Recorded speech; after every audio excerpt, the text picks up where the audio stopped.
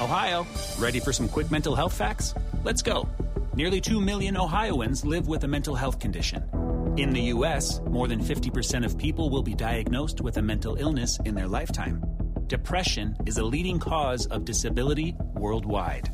So why are some of us still stigmatizing people living with a mental health condition when we know all of this? Let's listen to the facts and beat the stigma. Ohio, challenge what you know about mental health at beatthestigma.org. Actually, I think we are joined by the one and only Scott Wiener, founder of Scott's Pizza Tours, monthly columnist for Pizza Today magazine, host of Thrillist's Really Dough, and the Guinness World Record holder for the largest collection of pizza boxes. Hello, Scott. Hey, how's it going? It's going great. Scott, first, you pronounce your name Wiener rather than Weiner, even though it's Wiener. I before E, except after C. And so you say Wiener, not Weiner. That's correct. Interesting. Yeah.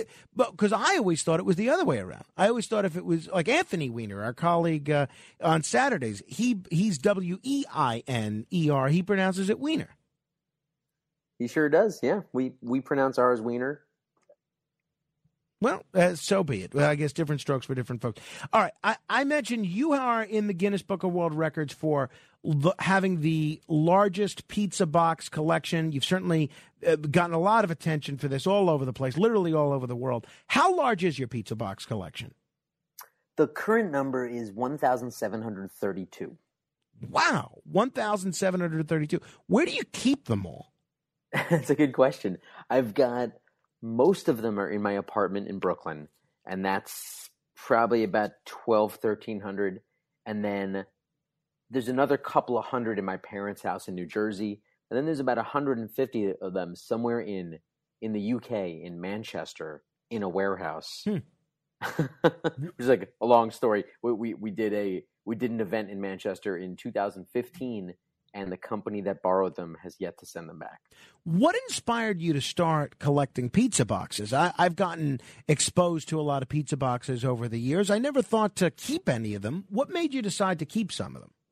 Yeah, I grew up seeing the same boxes over and over again. And I think once I started to see boxes that were different from what I was used to, I realized that the world was much bigger than, what I grew up exposed to. And suddenly I started just saving the ones that I thought looked interesting and looked different and from different countries if I was traveling. And then it just became my thing. And friends and family started saving boxes from their trips. They made their vacations all about looking at pizzerias, pizza boxes. And one thing led to another. And the next thing I know, I had like 400 or 500 boxes.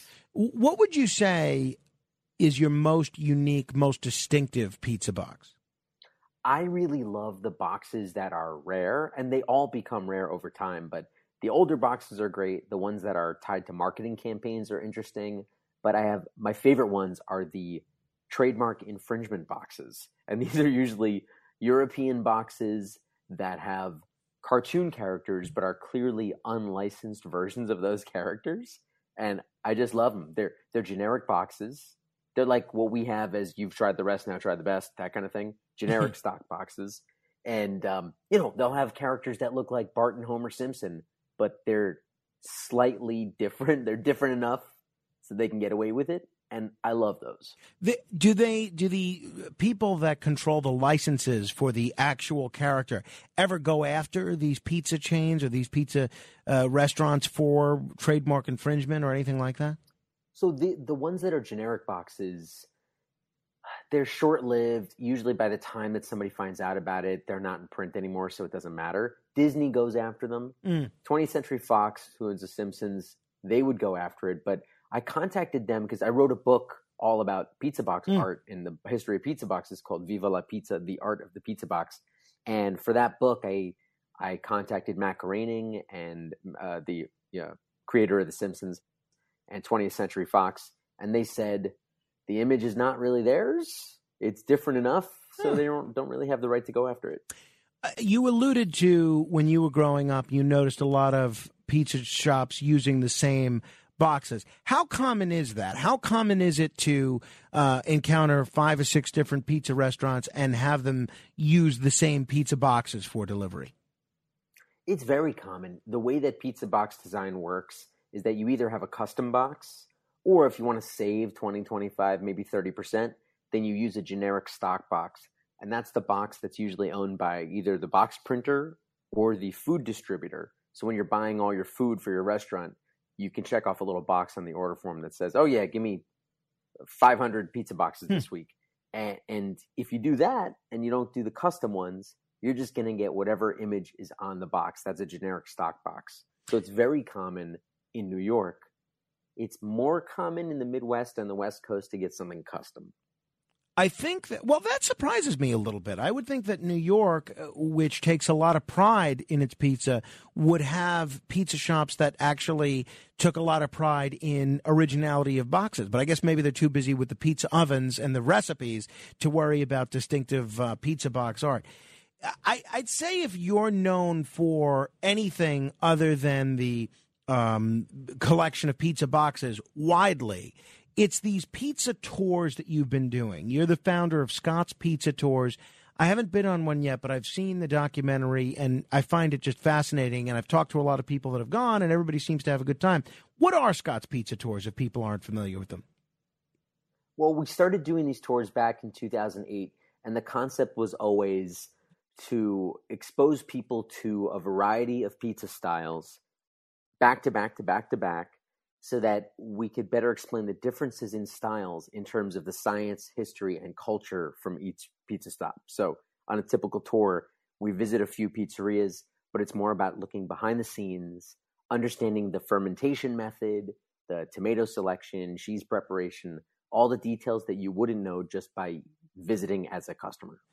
And how do you learn that stuff? How do you learn the fermentation method, for instance? Well, at first I learned by just reading general pizza books, and then I started reading pizza trade magazines and then attending pizza trade shows and then asking a ton of questions. But then it's gotten a lot deeper, and now I spend a lot of time researching by going to the tomato harvest in California or in southern Italy and buffalo farms. And I do as much firsthand research as possible to get the science and the culture. And then for the history, I do a ton of primary source research, documents, and photographs. I'm sure this is an unfair question, and I'm sure it's also probably one of the most common questions that you get on a regular basis. But if you had to pick, what is the best, or if you're not willing to be so definitive, your favorite pizzeria in all of New York City? You know, it's funny. I do get the question a lot, and it really depends on style. Because I don't think it's fair to put a Neapolitan pizzeria in the same category as a slice shop. But there are definitely places that I feel like a place like Joe's or John's on Bleecker Street, where they're dependable. I know what I'm going to get. But neither of those are places that are doing anything that's out of the ordinary. So if I want something more out of the ordinary, then there are some spots in Lower East Side or in Brooklyn that I like. But it's almost an impossible question to answer because I don't feel like all pizzerias are trying to do the same thing. You know what I mean? The word pizza does not just mean one dish. It refers to an entire genre of dishes. So give me one or two that you think are superlative for an individual pizza style. Give me one that you like for this, one that you like for that stand out in your view. Well, for a New York slice shop, I really like what they do at Scar's in the Lower East Side. I really like what they do at Luigi's in Park Slope, Brooklyn. If you're looking for something that's a little bit more nuanced and a little bit more, I don't know, somebody who's tweaking with the formula, I just had Bellucci's Pizzeria up in Astoria, which was very good. Linda Street in Brooklyn is super good. But if I'm doing something old school classic, it's Arturo's on Houston and Thompson, which I actually just went to tonight, so that's why it's on my mind. Or there's a place like Totono's on Coney Island, which has been closed since March 2020. But yeah, what's the story with them? Are they reopening? I don't know. Their last Facebook post, almost a year ago at this point, a few months ago, was about how they were thinking about doing something like a frozen line. But I've got no new information. I went over there the other day just to scope it out. No activity. Yeah, that's disappointing. That to me is some of the best that I've had. Now, when we talk about pizza, What do we know about the history of pizza? Where did it come from? I think most people believe that it came from Italy and probably Naples. Is that accurate? And what do we know about how long pizza's been served? Well, we know the best evidence points to Naples and some cities surrounding Naples, basically that region of Campania in southern Italy. And it all happened probably around the mid-18th century. And this is based on writing that has surfaced and tons of pieces of writing from the 19th century. So the assumption is that it probably existed earlier than that. So somewhere around southern Italy. And the concept was weighing down a flattened piece of dough with something edible, like, eventually tomato and cheese, but putting some weight on a flattened piece of dough for the purpose of cooling down the floor of an overheated bread oven. And so the whole concept was about flattening out a piece of bread dough, weighing it down with whatever, and baking that just to temper the floor of the oven. Which is why if you go to a Neapolitan pizzeria, they brag about how hot the oven is, how fast the pizza cooks. And that's all because when that food emerged in the mid-1700s, it was a tool for bakers to cool down the floor of the oven. So that's why that style exists. My wife, she is of the belief, and this is a point that we differ on, that in order for something to be a pizza, it's got to have three ingredients. It's got to have crust, red sauce, and cheese. Now, I brought this up on the air, and I expected all the listeners to agree with me. Sure enough, a whole bunch agreed with her. In your view, what makes something a pizza pie? Well, I think a lot of people base their definition of a food on what they experienced in childhood. So for most people, their personal, and I'll use your word, their personal belief is that it's cheese, sauce, and crust. But I would argue that, first of all, a white pizza has no sauce, is still a pizza. A pizza marinara, which is just tomato, garlic, oil, and oregano, has no cheese, and it is absolutely still a pizza. And really, probably the first pizza in the mid-18th century is a pizza called the Mastinicola, which is lard, basil, and a little bit of pecorino. No mozzarella and no red sauce. So really, I don't think the definition is based on ingredients. To me, it's based on the format. It's some substantial weight holding down a dough during the bake. That's the heart of the definition of the word pizza. Why are pizza boxes square when the pie is generally round? It's much cheaper to produce square boxes. There are round boxes out there, and I've got a ton of them in the collection. There are boxes from Brazil. Brazil has used a lot of round boxes, but the box has to be formed, crimped, glued, and the top and the bottom don't fit together very well. So a square box is cheaper. It has more wiggle room on the edges for an imperfect shaped pizza, and they're way easier to stack. I mean, for every reason in the world, pizza boxes should be square. A gentleman named Paul just emailed me with a question for you. And by the way, if people have questions, you can call in and ask Scott Wiener, the go-to pizza expert, 800-848-9222. That's 1-800-848-9222. Paul writes, and I have no idea if this is true, years ago, pizza places had a big spoon of olive oil, which they applied in preparation in making a fresh pizza pie. Today, and for the past 35 years, no more olive oil. Why? Any reaction to that, Scott? Some places do still use olive oil. And my question, I have more questions about the question, but just making the assumption that we're kind of talking about the same, like New York style pizza. Some old school places like DeFara on Avenue J in Midwood, Brooklyn, they will still apply olive oil after the bake. Neapolitan pizzerias will usually do it before. But if there's a reason that people are not doing olive oil anymore, it's probably because we've switched over to low moisture mozzarella, which has a lower water content, and it's shredded, usually shredded, which means that the cheese is able to break quickly.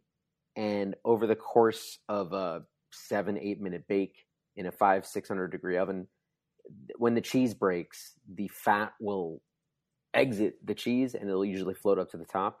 So you're getting plenty of oil. I've never heard anybody complain that there wasn't enough oil on their pizza. No, absolutely. That's never been a problem, at least in New York from what I've seen.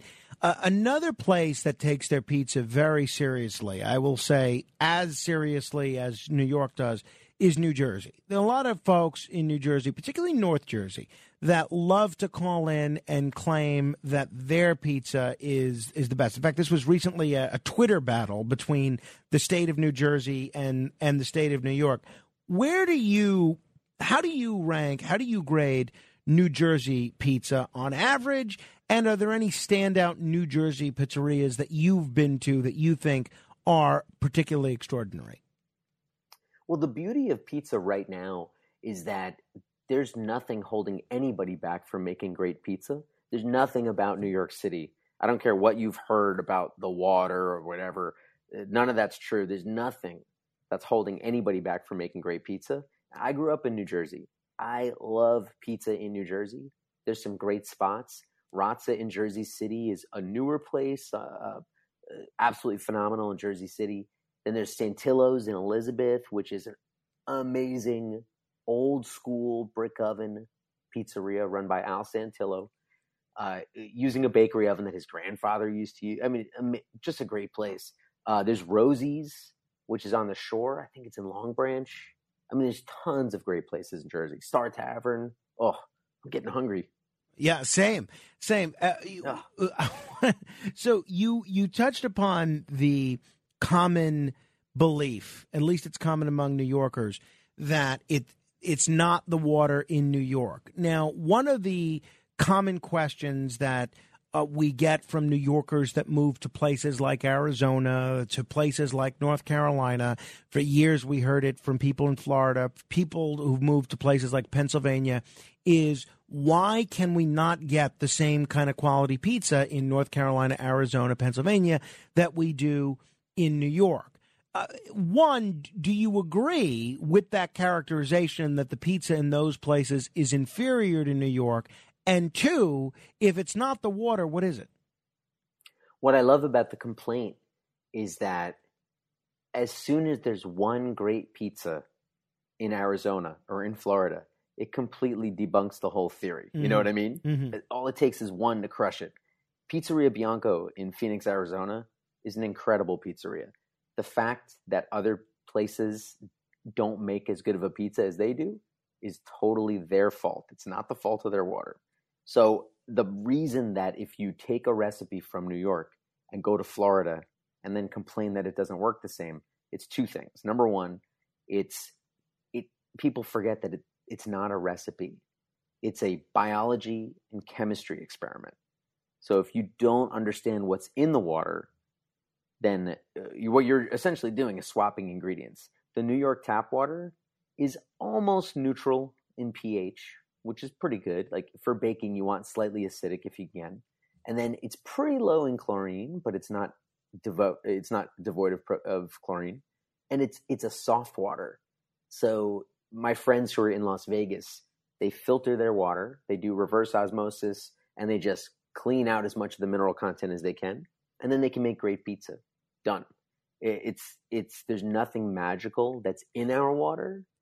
All it is that our water is relatively neutral. But as long as you have good water, you can make good pizza. That's a promise. So you mentioned an exceptional pizza shop in Phoenix. Is it, though, true that the average rank and file slice that you're going to get in a place like Pennsylvania, North Carolina, and Arizona is not as good quality-wise as your average rank and file New York slice? And if that is true, why is that the case if it's not the water?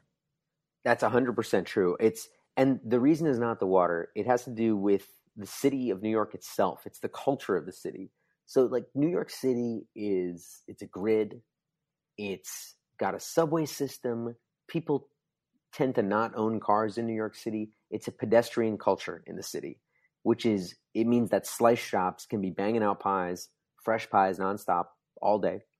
And it's not like that in rural Pennsylvania, for instance, where a slice shop can't have that kind of turnover.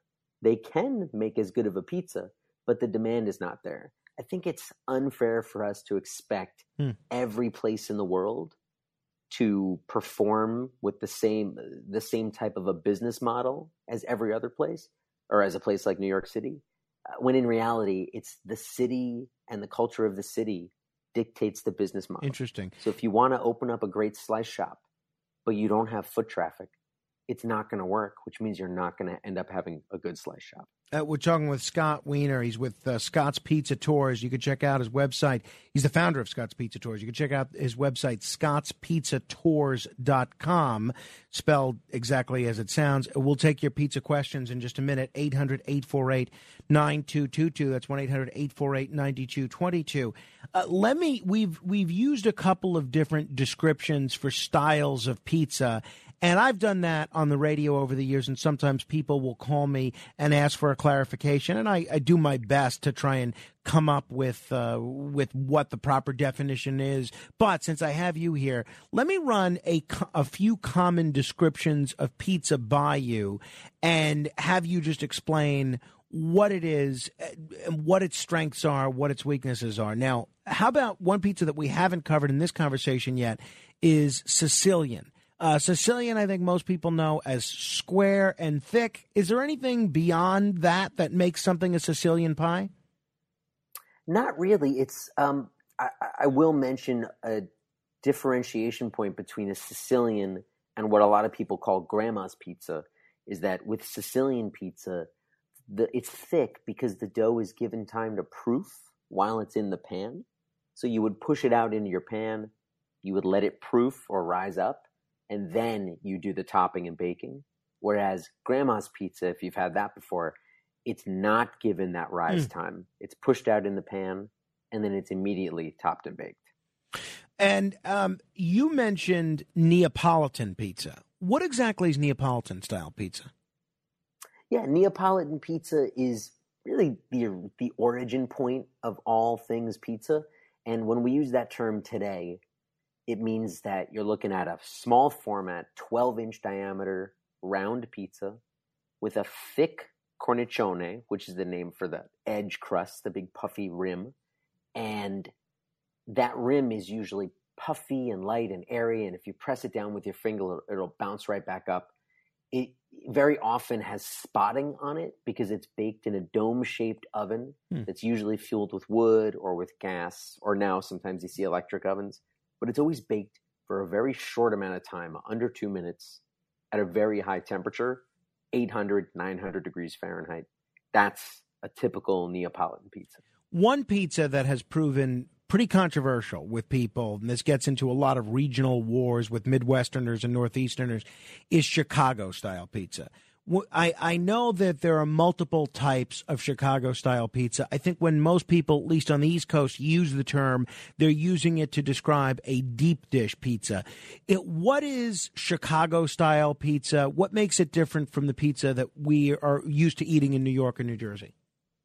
Well, definitely kudos to you for respecting the difference between the deep dish pizza and Chicago's other indigenous styles. So good work.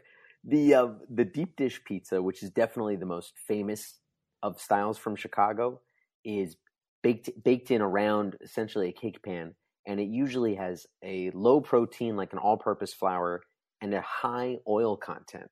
So where New York style pizza might have a 2% oil content, Chicago deep dish will have an 8 to 15% oil content, which gives you a completely different outcome. It's like a biscuity kind of flakier crust, and it's usually filled with a lot and then baked for a long period of time.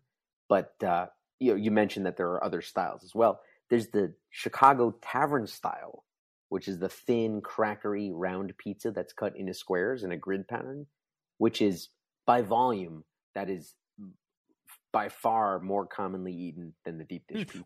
Have you had that one before? No, the tavern style? I don't know that I have, actually. I've not spent much time in Chicago, so the only Chicago style pizza is I think I ordered one from Malnati's or the other establishment that that ships out through Goldbelly because I was so curious about it, and I liked it. Where do you come down on the question of deep dish pizza, which some people, I think people ranging from former Supreme Court Justice Antonin Scalia to Jon Stewart, they say it's not really even pizza. It's more like a kind of a pizza, a sauce souffle.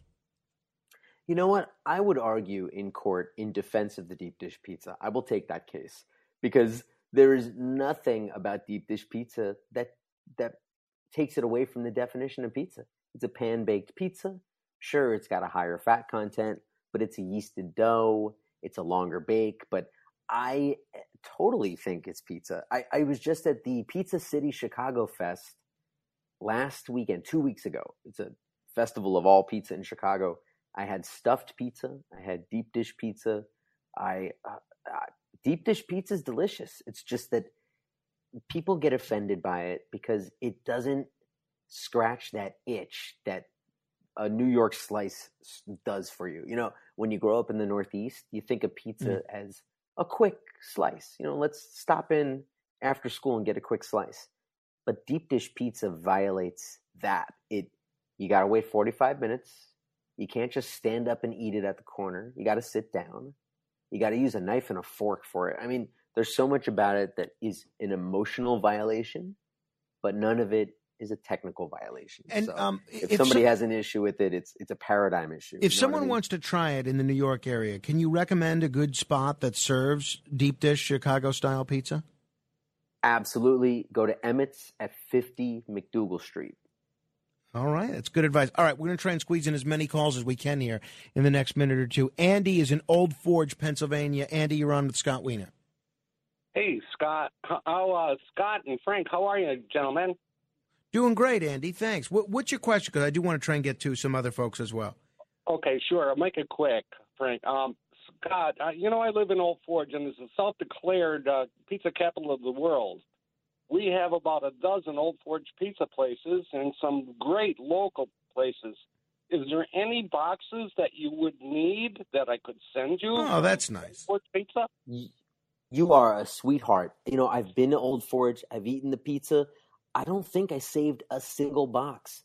So if you feel like walking up and down Main Street and getting me a Gigerelli's, Arcaro and Janelle's, grab me whatever you can, I would love it. Great.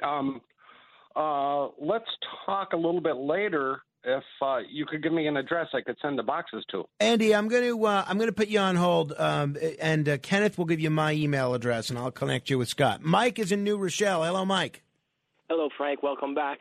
Scott, I got a question for you. I live in Westchester, and I think we're spoiled because we got a lot of great pizzerias around here to choose from. But my question is, what do you think is the proper temperature to eat a slice of pizza? I've seen people take it right from the oven and try to eat it, and it makes me scared. I like to let it sit for a little while. What do you say? I love your question so much. And for me, this is a personal question. For me, it's 160 Fahrenheit. And I actually bring an infrared thermometer with me on my tours. And I will zap every slice so we don't burn our mouths. For me, 160. Pizza comes out of the oven usually around 180, 190. You give it a couple minutes, just like you said. Boom. Great question, Mike. Jerry's on Long Island. Hello, Jerry. Hey, how you guys doing? Listen, you can't ignore Long Island pizza. There's really very few bad pizza places on Long Island. I got 8 in my own zip code, for crying out loud, and they're pretty good. And we have good water. And your guy was just saying that, some of these places out west, they have to use reverse osmosis for the water and everything. And then I used to work for the state. I traveled all over upstate, and they got to lay pepperoni on it because it's just not good. And I was telling your screener that I used to work up in Albany, and you could never get a good pizza, but there was Crossgates Mall, and finally I found a good slice. I said, what are you guys doing? 150 pizzas a day. They put them in the canisters, drive them up in the truck, and they had good pizza. Well, now, in terms of the deep dish, we had a place up there. It's a chain, Pizzeria Uno, and it's not bad. I would have it. You'd sit down. You'd have to have a salad with it. I thought it was good, but I have to agree with the former Supreme Court Justice and Jon Stewart. It's not pizza. I don't know. I call it, you mentioned a souffle. I call it pizza quiche or whatever. But it's just not, it's not. You got to hold it in your hand. And fair enough, Jerry. Fair enough, Jerry. Hey, since Jerry's hailing from Long Island, do you have a favorite Long Island pizza establishment, Scott? The first thing that comes to my head is King Umberto's in Elmont. I love that place. We got to break in about a minute, but lightning round. If you had to pick best pizza chain of the big three, Pizza Hut, Little Caesars, Domino's, if forced to choose between one of them, what do you pick? I feel like the most consistently edible is Domino's, but the greatest heights I've experienced eating pizza at a chain was at a Little Caesars. Wow. Well, best dollar pizza in New York? None of the above. Where do you come down on the unique style that L&B Spumoni Gardens serves?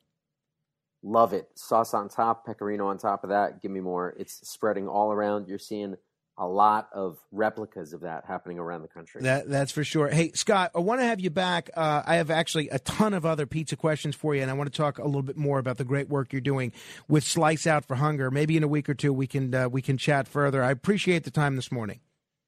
Thanks so much. And yeah, I always love talking about Slice Out Hunger, so I'd love to do that. Absolutely. People can learn more about what Scott's doing. You can learn more about the pizza tours. You can see some of the pizza box collection and more about his efforts to battle hunger. Go to scottspizzatours.com, and there's a ton of interesting information out there in the pizza world. You could also go to sliceouthunger.org, which is a great program that sends pizza to shelters and soup kitchens around the country.